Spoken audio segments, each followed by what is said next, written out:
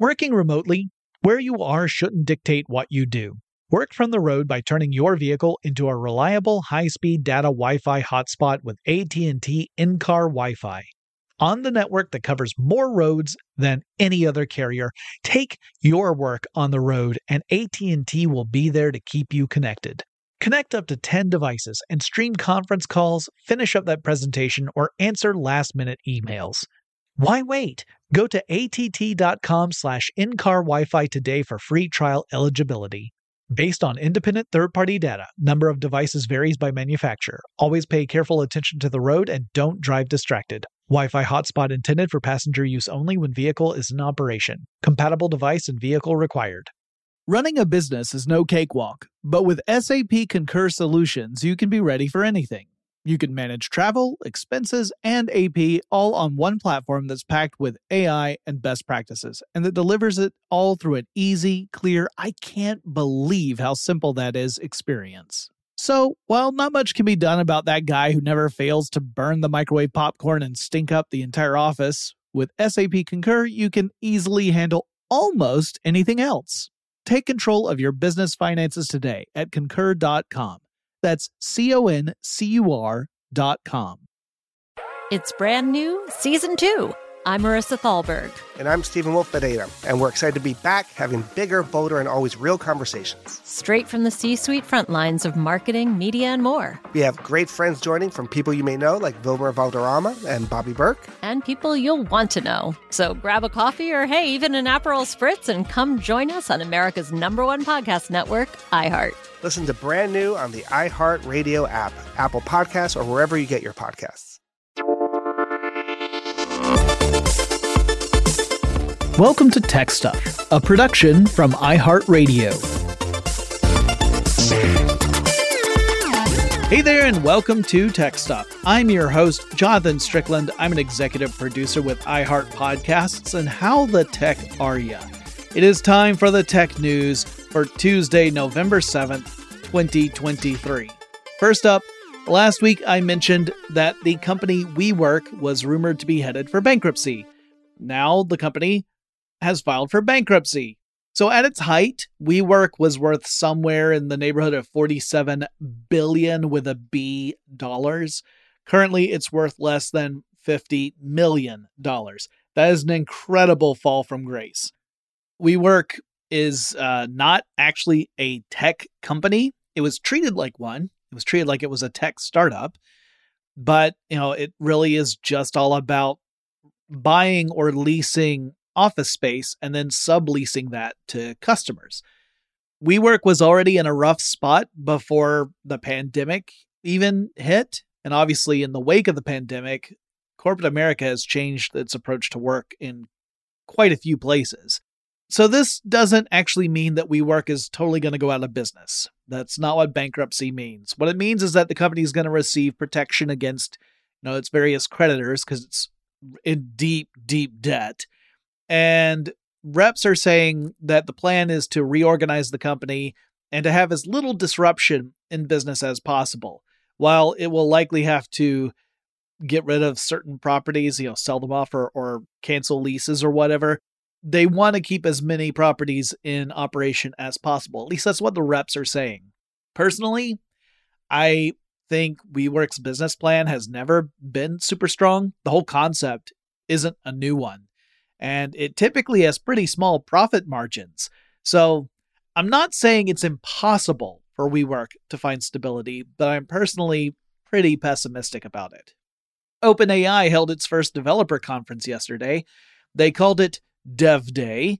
And early on, OpenAI kicked things off by giving developers an incentive to make apps built on top of the GPT technology through a $500 credit.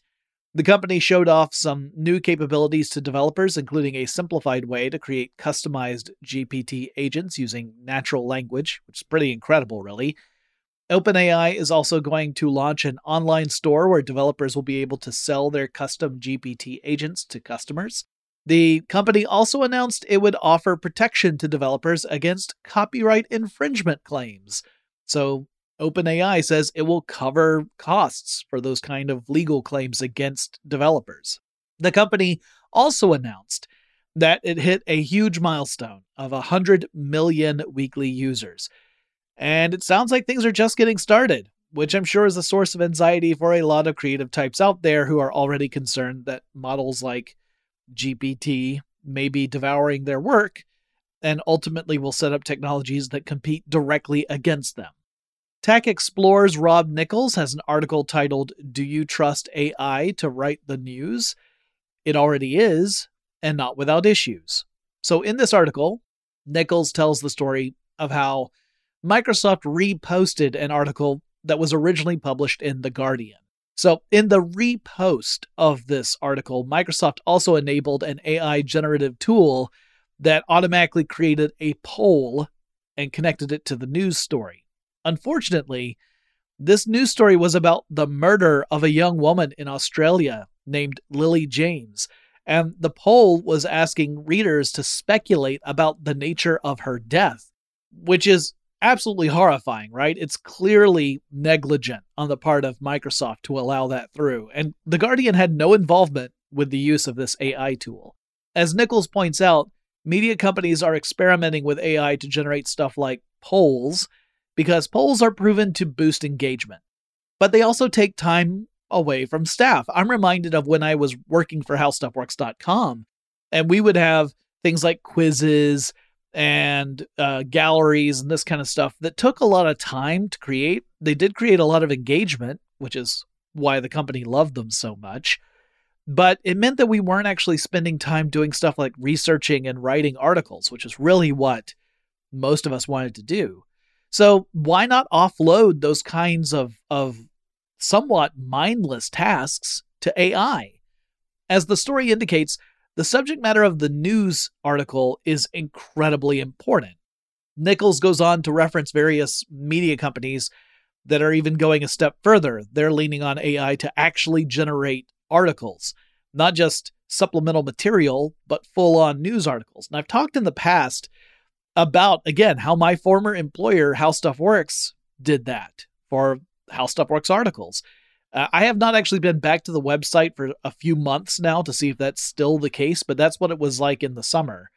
Nichols argues that AI's shortcomings can create unfortunate, tragic, and even dangerous consequences. And I think that's right on the money. With a very strong editorial staff, you could potentially weed out articles that are misleading or harmful. But at some point, you're asking editors to act both as an editor and as a writer, to rewrite pieces. And then you start getting into these unmanageable workloads. So I'm not entirely convinced that it even makes sense from a business perspective. It certainly isn't going to help things like editorial morale. Meanwhile, the news division of CBS has launched a unit dedicated to investigating things like deepfakes and misinformation, particularly from generative AI. The unit has the name CBS News Confirmed, and it will have actual real-life human beings at the helm, thankfully. Claudia Milne and Ross Dagan are going to oversee the department. The company is looking to hire experts in journalism and AI. Again, this is really encouraging, y'all. I mean, not to get on a soapbox, but journalism in general has taken a real bad hit over the last couple of decades. And to see a company say, no, we want experts in journalism and in artificial intelligence so that we are taking a responsible and accountable approach toward reporting on this kind of stuff, I think that's a huge step in the right direction. And moreover, this is something that's arguably already a necessity because generative AI tools are pretty sophisticated and they are widely distributed and they are largely unregulated. So it is something that we do need to be put in place in order to prevent harm from being, committed across entire populations. Microsoft announced a partnership with InWorld AI to create Xbox developer tools that, with InWorld AI, I'm sure you've already guessed it, they're going to integrate AI in various ways in the game development cycle. So the idea is that developers will be able to create AI-powered elements in their games, including stuff like AI-generated stories and quests and even characters. Tom Warren of The Verge wrote about this, and his piece actually surprised me because originally I assumed that these AI tools would only cover the actual game development phase on the back end. That, developers would be able to use these tools to flesh out content in a game, while the human writers would focus on the most important parts of the game. So your human writers might be crafting a really satisfying and emotional story, right? And you might offload things like random NPC conversations to your AI so that you're not spending a ton of time just generating lines that players may or may not ever encounter. But according to Warren, the tool will also allow, quote, an AI character engine that can be integrated into games and used to dynamically generate stories, quests, and dialogue, end quote. Now, maybe my interpretation is off, but by my reading, that sounds like it could mean that you could have these active within a game, not just in the game development, but in the game itself. So that as you're playing the game, you are encountering characters who are dynamically generating dialogue at that moment, as opposed to having done it during the game development phase, and then humans say, yes, let's include that in the game, or no, that doesn't really work, let's strike it. If it's something that's truly dynamic, then it may be like in the game itself, so you could have a conversation with a character, and it could be totally different than someone else who's playing the game and having a conversation with that same character. That to me is really interesting. Now that's assuming that my interpretation is correct, and I could be wrong.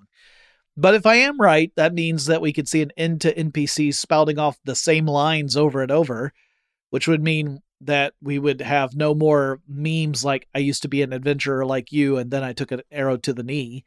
Microsoft said that developers will determine if and to what extent they'll use AI, so it's not like this is mandated. And obviously, this is also a very sensitive topic.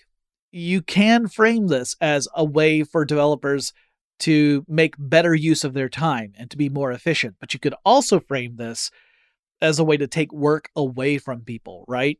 Whether it's a voice actor with a simulated voice, or game developers, or writers, etc. There's this deep concern that some game studios could choose to go with the cheaper AI option rather than to pay, those pesky human beings to do the work. And among gamers, there's also a concern that AI-generated games will not measure up to the top tier of titles that human beings have made in past years. On Saturday, xAI, the artificial intelligence startup from X-obsessed Elon Musk, launched a chatbot called Grok, Grok. If you're curious what sets Grok apart from other chatbots, well, to the shock of absolutely no one, it's a bit of a potty mouth. It takes a more grouchy and vulgar approach to answering questions, almost as if the chatbot is insulted that it's being bothered to answer those questions in the first place in some cases. Elon Musk was very coy about, gosh, I wonder who decided that the chatbot should have an attitude. Anyway, xAI has indicated that the actual chatbot will have a couple of different modes. It'll have the fun mode, which presumably is the one that has all the attitude. And then I'm guessing it'll have an alternative that'll be a little more straightforward and standard, something that's more in line with the other chatbots that you can find out there. Musk's plan is to release the chatbot to X Premium subscribers once it emerges from beta, which is pretty darn funny because for ages Musk has argued that one of the biggest problems with Twitter are the bots, and now he's releasing one to Twitter. But whatever. Okay, I'm going to take a quick break to thank our sponsors. We'll be back with some more news in just a moment.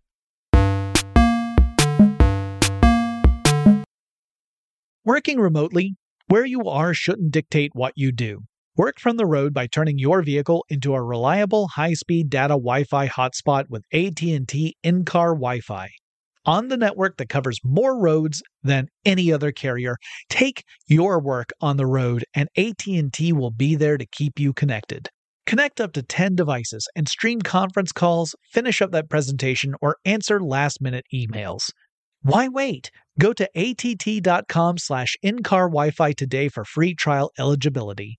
Based on independent third-party data, number of devices varies by manufacturer. Always pay careful attention to the road and don't drive distracted. Wi-Fi hotspot intended for passenger use only when vehicle is in operation. Compatible device and vehicle required.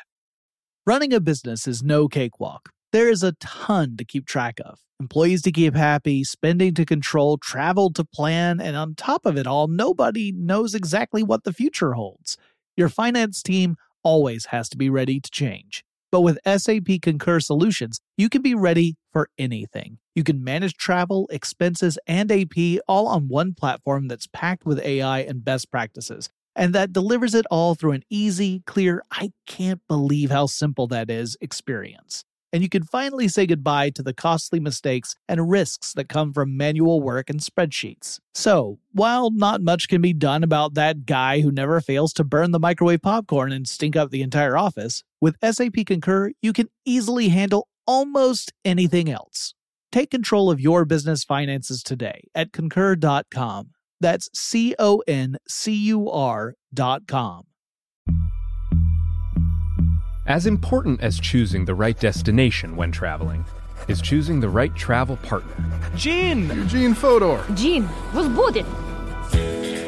Much of the joy you will find on the road comes from the person you share it with. So you write the books, Gene, and Vlasta runs the business. I understand now. It is a wise man marries a wiser woman. But be careful and choose your travel partner well, because the worst trips result when two partners have two different agendas. Get down! I'm not stupid, Gene. Something is going on, and it's high time you tell me the truth. Freeze, Americano. Gene, run! So travel before it's too late. Your money will return, your time won't, and we're all too quickly approaching that final destination. Listen to Fodor's Guide to Espionage on the iHeartRadio app, Apple Podcasts, or wherever you get your podcasts. We're back. So, Lucas Ropek of Gizmodo has an article titled, Cruise Robotaxis Require Remote Human Assistance Every 4 to 5 Miles.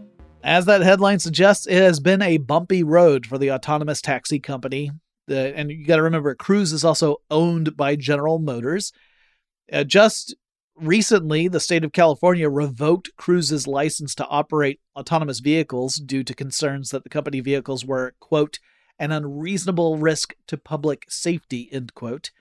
This news story is that apparently staff at Cruise frequently have to intervene and provide what is called remote assistance to Cruise vehicles due to the tendency to encounter situations that the vehicles aren't able to navigate.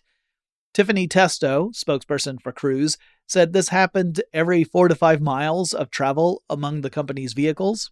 So not 4 to 5 miles per vehicle, but rather across the fleet every 4 to 5 miles there was a need to provide remote assistance.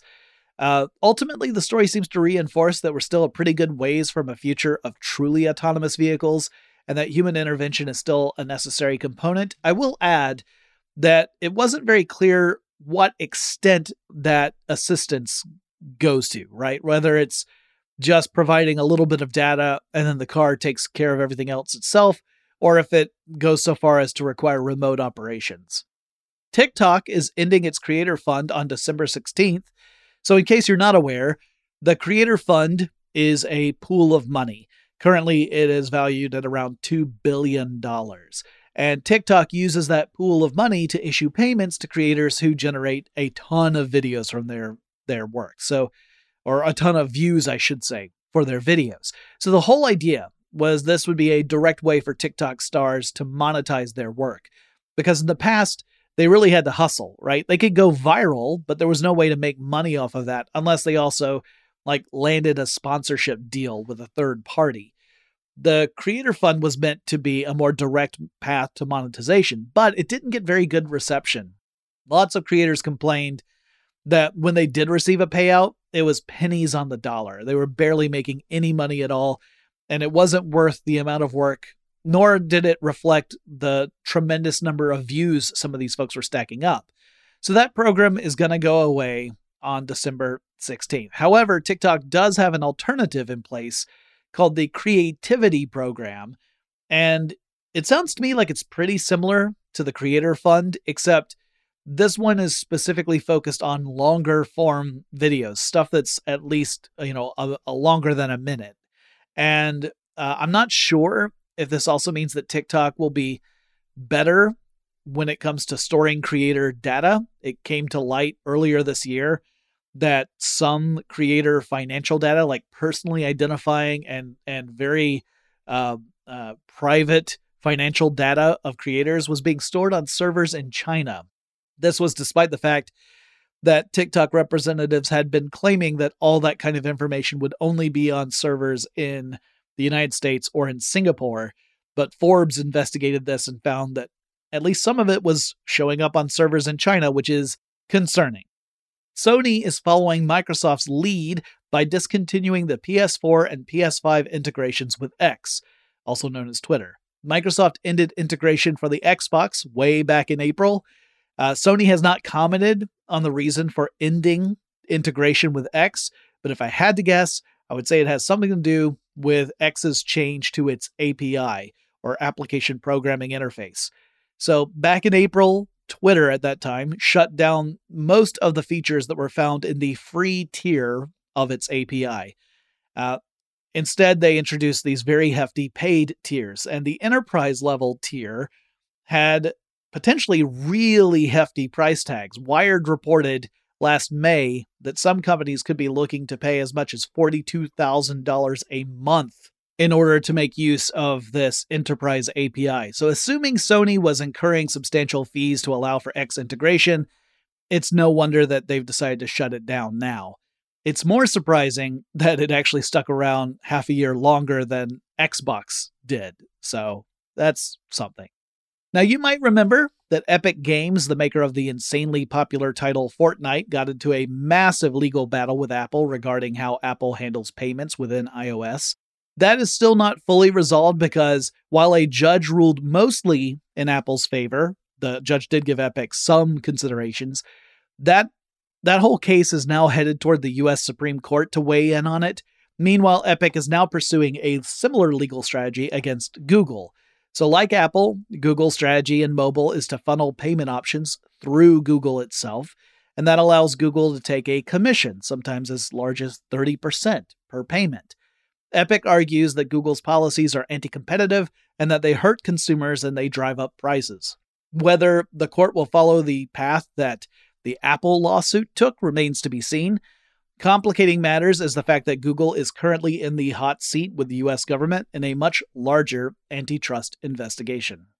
You know, I've often talked about how the way NFTs got rolled out was a total disaster, that while I don't necessarily think NFT technology has no place in the world, the way it has been introduced was really, really dumb. They didn't really amount to much more than a digital receipt, despite promises that NFTs were going to enable all sorts of interesting implementations. Instead, it just became a speculative circus that ultimately ended in disillusionment, with the tech's reputation suffering a massive and maybe even fatal blow. But despite all that, there are still true believers out there. Some of them are pretty badly burnt. And I don't mean that they were burnt by NFT values crashing. I mean, they literally got burnt. You see, in Hong Kong, there was this big event called Ape Fest, which was for devotees of the Bored Ape Yacht Club NFTs.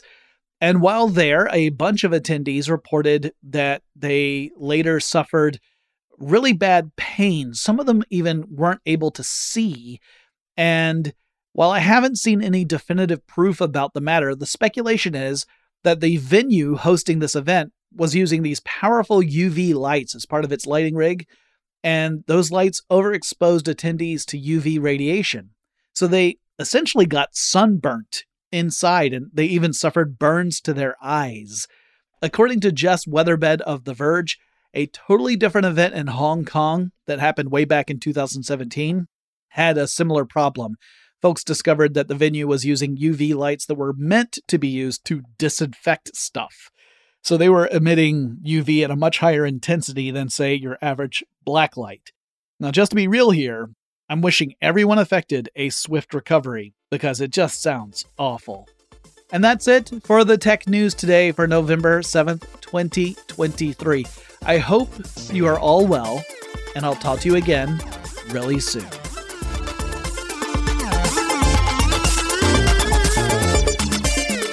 Tech Stuff is an iHeartRadio production. For more podcasts from iHeartRadio, visit the iHeartRadio app, Apple Podcasts, or wherever you listen to your favorite shows. Running a business is no cakewalk, but with SAP Concur Solutions, you can be ready for anything. You can manage travel, expenses, and AP all on one platform that's packed with AI and best practices, and that delivers it all through an easy, clear, I can't believe how simple that is experience. So, while not much can be done about that guy who never fails to burn the microwave popcorn and stink up the entire office, with SAP Concur, you can easily handle almost anything else. Take control of your business finances today at concur.com. That's CONCUR.com. It's brand new, Season 2. I'm Marissa Thalberg. And I'm Stephen Wolf-Bedeta, and we're excited to be back having bigger, bolder, and always real conversations. Straight from the C-suite front lines of marketing, media, and more. We have great friends joining from people you may know, like Wilmer Valderrama and Bobby Burke. And people you'll want to know. So grab a coffee or, hey, even an Aperol Spritz and come join us on America's #1 podcast network, iHeart. Listen to brand new on the iHeart Radio app, Apple Podcasts, or wherever you get your podcasts. Hello, acclaimed comics writer and notorious Scott Summers hater, Rosie Knight. Well, hello, Emmy-winning podcaster and totally unbiased Targaryen royal supporter, Jason Concepcion. Somehow the X-Ray Vision podcast has returned. And like always, we'll be here every week. You'll hear from TV writers, actors, comics creators, pop culture critics. Nothing is off the table. Listen to X-Ray Vision on the iHeartRadio app, Apple Podcasts, or wherever you get your podcasts.